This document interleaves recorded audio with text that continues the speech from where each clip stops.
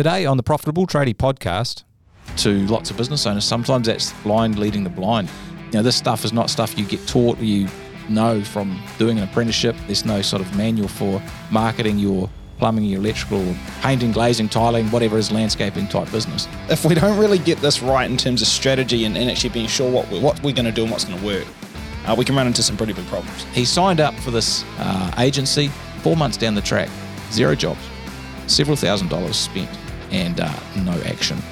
But then again, Neil may have been able to know better had he listened to an episode such as this. When owners of plumbing, electrical, or similar businesses get a bit short on work, they often jump in and try some marketing. But most often their efforts are doomed to fail. In today's episode, we're going to talk through why this is and how to avoid this happening to you.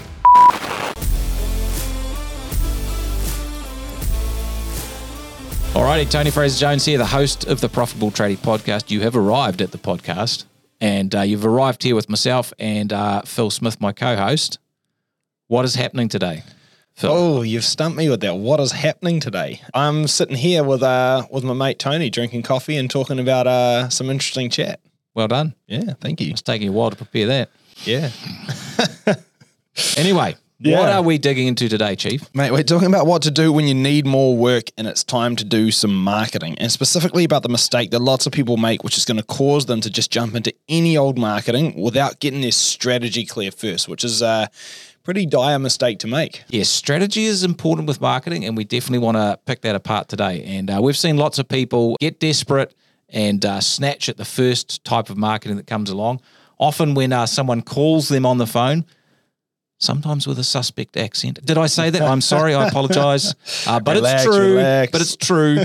And they say, yeah, let's do it. And then, down the track, they're in the hole for a bunch of marketing investment. Yeah. And there's no jobs or leads coming in. And they're just frustrated. And they're like, marketing doesn't work. What a pile of horse manure. Yeah. The other one we see a lot is, hey, I need to do some marketing. So I asked a couple of other business owners, hey, what marketing do you do? What works for you? And then just replicate whatever they're doing, even though they target completely different people for different reasons in different ways on different media platforms. But I copy them, and then I'm like, you know what? Marketing doesn't work. And it's like, well, I mean, you didn't do the right thing. But and unfortunately, with respect to lots of business owners, sometimes that's blind leading the blind.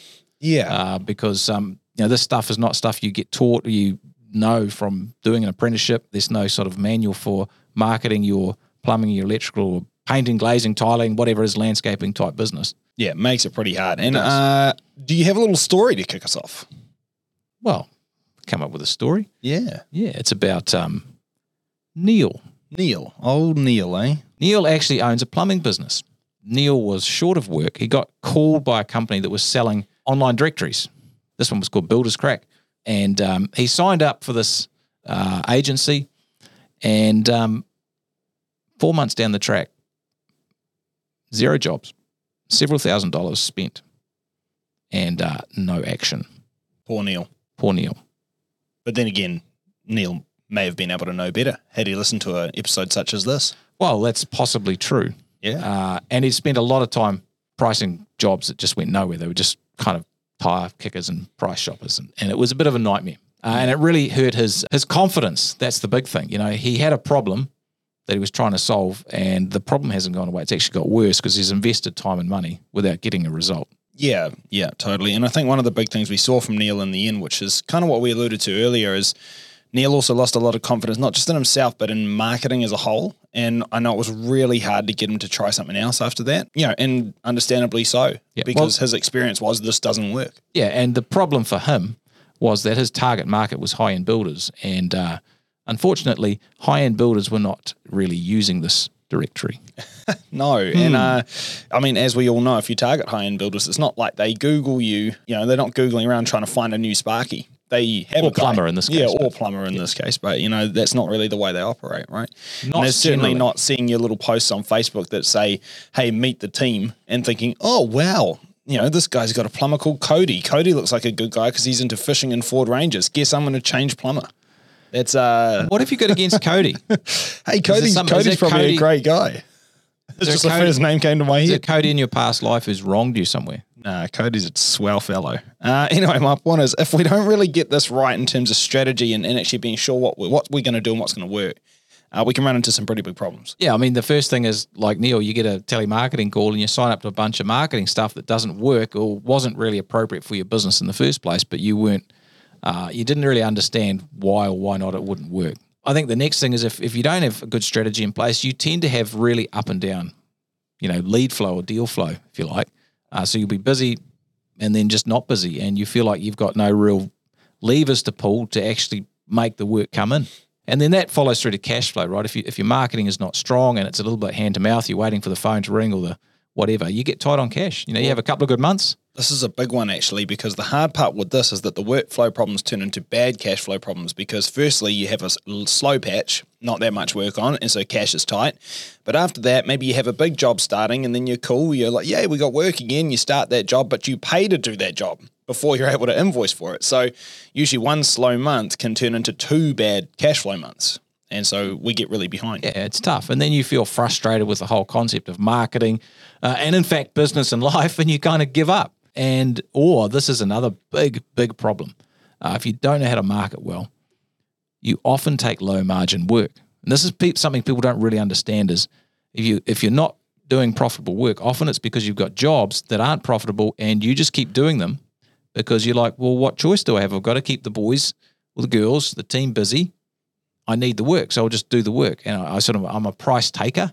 Yeah. And if you have no real way of getting more work, then you have no leverage, no power, and you take the lowest margin work, and that's a big problem. Yeah, absolutely cancerous to your business. So on the other hand, if we can get the marketing strategy right, yeah, we get consistent workflow and good profit and good cash flow. So it's the reverse. It's like a good cycle.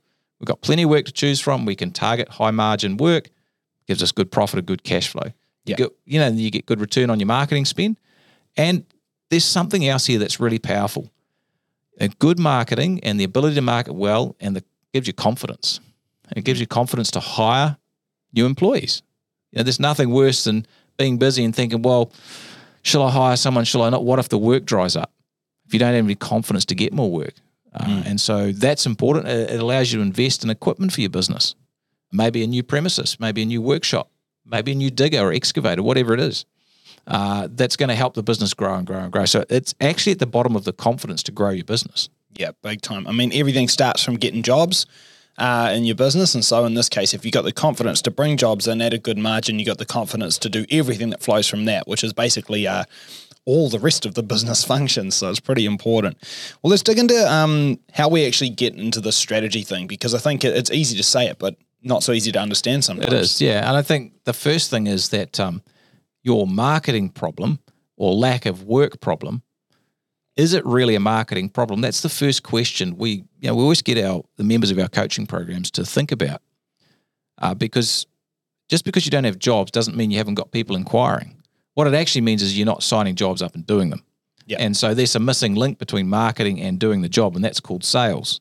That's the ability to take the leads you've got and turn them into jobs. Yeah. And there's a bunch of steps there, isn't there? You get an inquiry, maybe you've got to do some pricing estimate, site visit, then you've got to put a quote or a tender or a bid together. You've got to get them to say yes.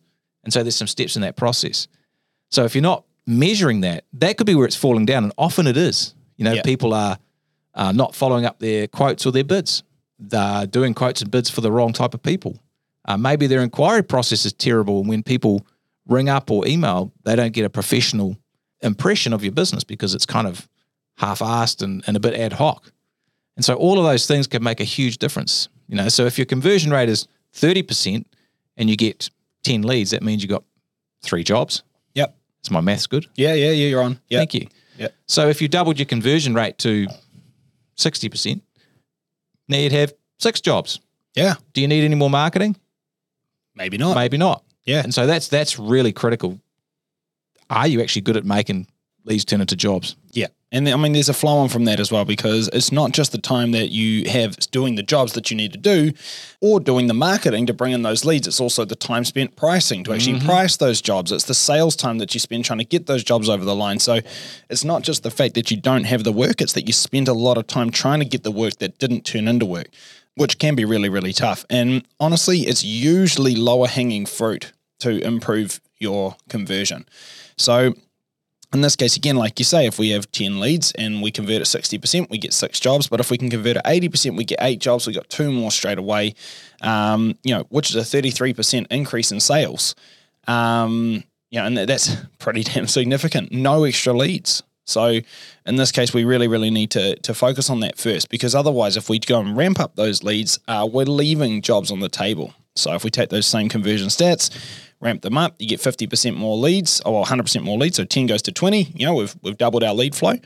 Then you're either going to end up with 12, or you can end up with 16 on those same conversion rates. So again, I'd rather have the 16. If we don't improve the sales first, we leave those other 4 jobs on the table after we've spent the time A, getting the lead, B, pricing the job, C, trying to sell the job, which is just a lot more overhead as well. Massive amount of work goes into pricing that you never get back if you don't win the job. So that's the first place to look is, are we doing a good job at selling stuff? Yeah. Am I actually closing the leads I get before I go ramping them up and just wasting more? So got to get that right. Next thing is we see this a lot, but the mistake a lot of guys are going to make is that they start off with their marketing and they think about the marketing channel first rather than the marketing strategy. So what I mean by that is they think, I'm going to do Facebook marketing, or I'm going to do Instagram, or I'm going to send emails, or I'm going to send some mail, or I'm going to, do TikTok. Who knows?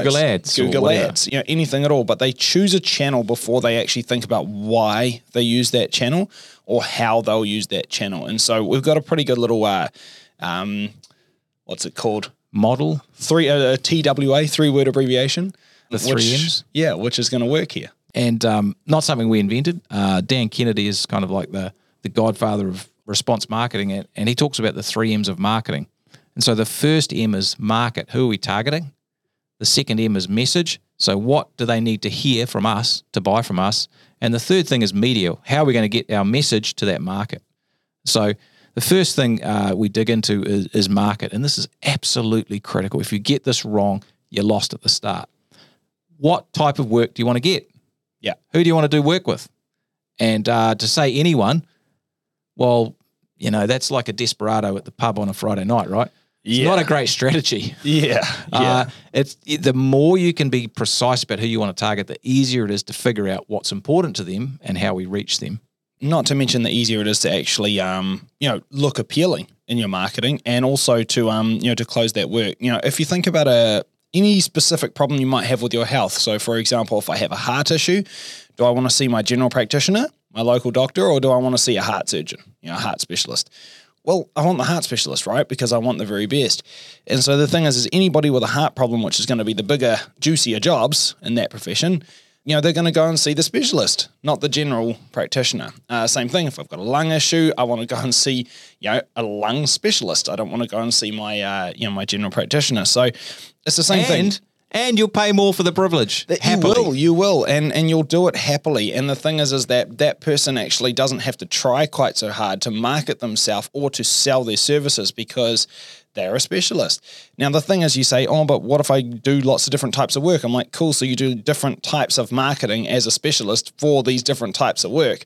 And you just do more than one thing at once. But the fact is standing on the street corner and saying, I'm an electrician that does any general electrical work is actually going to turn a lot of people off because it makes you look like a jack of all trades and a master of none. Whereas if somebody then comes past and they say, well, you know what, I want a switchboard upgrade, and they drive past this random guy who's shouting from the rooftops, I do generally anything, and then they drive past somebody else who says, I'm an expert in switchboard upgrades. Well, you pick the expert, right? So same with any type of work. And so this whole thing of the 3 M's is, like, for example, if you're targeting high-end building contractors, there's no point doing Google Ads for that because you know where these people are. You can get a list of them, so you can get really clear on who the market is with specificity rather than just even builders. You're like, I want high-end residential builders who do architectural homes. That's the kind of plumbing work or electrical work that we want to do. That's the people we want to be with. Yeah. You can go find a list of them. You can identify them by name. Yeah. And then you can craft a message that works for them, talking about the fact that you specialize in this type of work and you understand the needs of their clients who are extra picky and, who have high-end specification needs. You can talk about that stuff. So now you've got the market, you've got the message, and then the media. Well, you choose a direct route to get there. So you've got a list of their names, you send them direct mail. then you follow up with email, phone call, text. And that's how you do it. Really simple, low-cost way of doing it rather than sort of bombing the whole internet and Facebook with ads that they may or may not see. Yeah, 100%. So we got market, we got message, we got media. Why don't we pull these apart a little bit more? Let's start with market. Now, for me, I think with this, it's really, really important to understand the way that we break this down. And for me, there's two kind of main categories and then subcategories underneath. And it's essentially, do I have the names or do I not have the names? So if I have the names, that's going to be B2B or direct response. It's people I can contact. B2B is business to business. Essentially, it's am I working for businesses? So that's, building contractors, general contractors, it's property managers, it's stratas, it's, schools, it's government work, it's anyone that you can target a business. It might be, commercial work, it might be industrial work. It's businesses where I know that I'm targeting a business is who's going to pay me. And usually you can find those names, which is why we say you have the names. You can get lists or you can make lists. Now, on the other hand, the other category, widely in marketing circles, we get called B2C or business to consumer. But for our intents and purposes, it's essentially homeowners. And so this is when you're doing work for homeowners. And the reason we say you don't have the names is because, well, firstly, it's just not economical to send marketing to every single homeowner in your entire city. There's going to be a lot of people, and you don't know which ones of them are actually realistically in the market for your services. So generally, you don't have those names, and you need to do a different type of marketing to pick up those leads. So yeah, and actually, there's a little point there, little gold dust we can sprinkle there. Sometimes, if you are dealing with homeowners, you can actually figure out who their names are. For example, if they've put building consents into a council or a local authority, often those authorities will print lists of people who've put building consents in. You can buy those lists and market to them directly. It's a little bit of magic you can do there. Yeah. Because you'll know that they'll be in the market for your services because they're doing some building. Yeah, that's right. And so, figuring out no name or name is important. And even a step before that, who do you actually want to target? Look at the work you do now.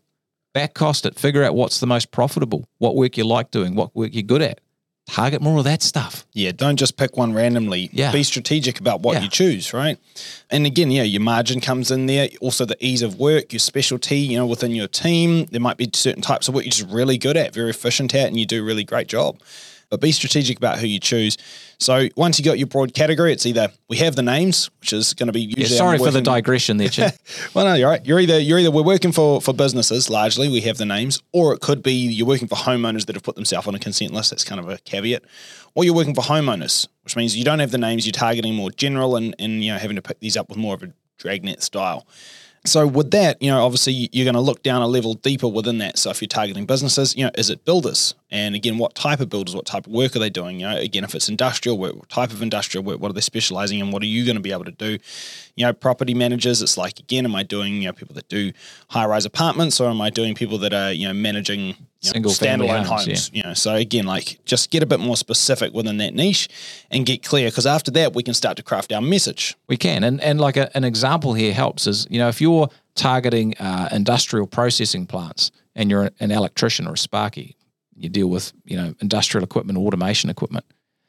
Well, the message there is that we can respond, and this is a business that operates 24/7. They're always, they have shifts running in a processing plant. We can be there within an hour, day or night, because we know if if you have issues, your factory's going to crash and it's going to cost you tens, hundreds of thousands of dollars for every hour that you shut. Yeah. That would be in your messaging. Yeah, your SLA is crucial. Yeah, we're there 24/7. Now, is that the same message that you would send to a high-end architectural builder? No, it's not. It's a different message. Yeah, it's, we understand all the latest equipment and we're ahead of all the home automation, and we can help you figure out, what's going to work for the client, and we're great at pricing and estimating work and doing variations. That would be more of the messaging that would go there. Yeah, and even if you were going to play the time aspect, it's like, again, to the industrial automation plant, you're going to be much more about your SLA, how quickly you can get there, where at the high-end builder, it's much more about, we're going to be able to be there on the day. Yeah. We'll work exactly within the timeframes that we promise, because we don't want to hold up your other subtrades and hold up your build. So the thing is, it's kind of still time, but it's a very different angle, and that very much depends on who you're talking to.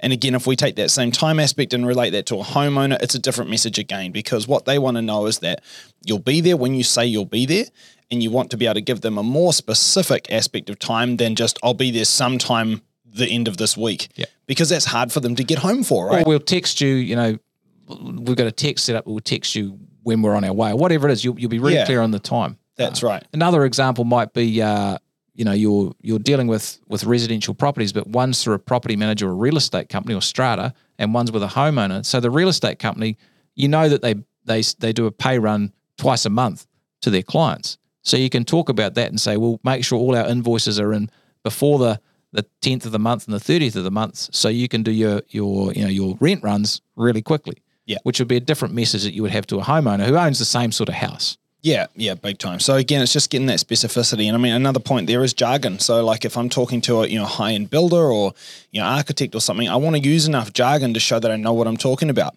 If I dumb things down too much, it may be easy to understand, but I might not show my credibility on the topic. Whereas on the other hand, if I'm speaking to a homeowner and I use all that jargon, the hard part is they probably don't understand what the hell I'm talking about, and I lose them. Right? I need to put things into terms that they understand. Classic one. My sister called up the other day, a plumber, and he said, "Oh yeah, cool. Like, what are you calling about? Is it drain on blocking? Is it this? Is it that?" And he gave all these different categories of things that she could be calling about, and she had no idea. Like all she knew was my sink smells.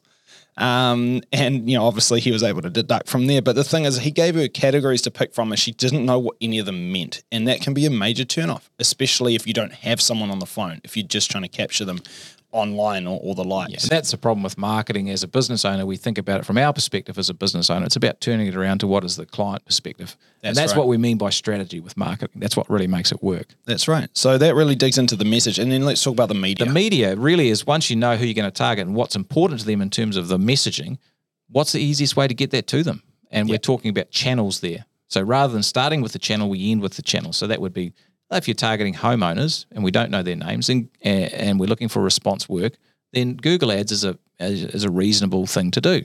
Yeah. Or maybe Facebook ads. That's great. Yeah. Even Instagram. Yeah, all of that stuff is fine. If you're targeting high-end builders, then it's much more likely to get the list and send them some direct mail or approach them directly, face-to-face or over the phone. That's a much more powerful strategy, low-cost strategy. 100%. I mean, builders are not sitting around Googling a plumber to try to change plumber. Builders are not sitting around looking on Facebook, seeing your post about, meet the team, like we said about meet Cody. That's not how they choose their sub-trades. This is a relationship-based sale, and you're going to need to end up trying to, contact and then talk to these people and build a relationship. And you can do that because you can find them, you can seek them out. So sending something, as you said, like direct mail is a great way to contact these people. Whereas on the other hand, a homeowner is going to jump on Google. They realize I've got a problem. So the first thing they do is they jump on and they Google, someone to solve that problem. So it's the same strategy, but it works for one market and not for the other. That's right. So it's all about strategy and not falling into the trap of, I need work. There's some marketing out there. Let's try it. Yeah. Because that's a luck strategy, not a strategy. Yeah. And we don't want to rely on luck. Not when, as we said, this is really the starting point for all the functions of our business. Like if you've got enough leads, you can usually get enough sales. You get enough sales, you got work to do. You can have money coming in, and you can collect that money and keep the whole cycle going. Confident to grow your business as well. That's a real key, is the confidence. That's right. Marketing gives you a lot of confidence. Yeah, big time. So all in all, we want to get those 3 M's in place. Let's land this plane. So the thing about marketing is that you got to think strategy. Who are you going to target? What message is important for them, and how you get that message to them. Start with strategy rather than focusing on what channel, and you'll make money. Turn your marketing into an investment rather than a cost. Thanks heaps for listening. We'll catch you all again next time. See you later. Next week on the Profitable Tradie podcast, I interview Luke Hayhoe from Carpet Repairs, who's a member of the $1 Million Tradie program and has built a super successful business in Auckland, New Zealand. Now, Luke has an amazing story of persistence in the face of almost overwhelming odds that saw him come close to losing his business and his home. He's turned the business around into a profitable machine and is on track to double his revenue. Tune in as Luke talks through his challenging journey and he shares all the lessons that he's learned. If you're serious about taking your service business to the next level, be sure to check out our show notes for a copy of our free book, The Profitable Tradie, and other valuable resources to help you on your journey. And don't forget to hit the follow button and stay up to date with our latest episodes.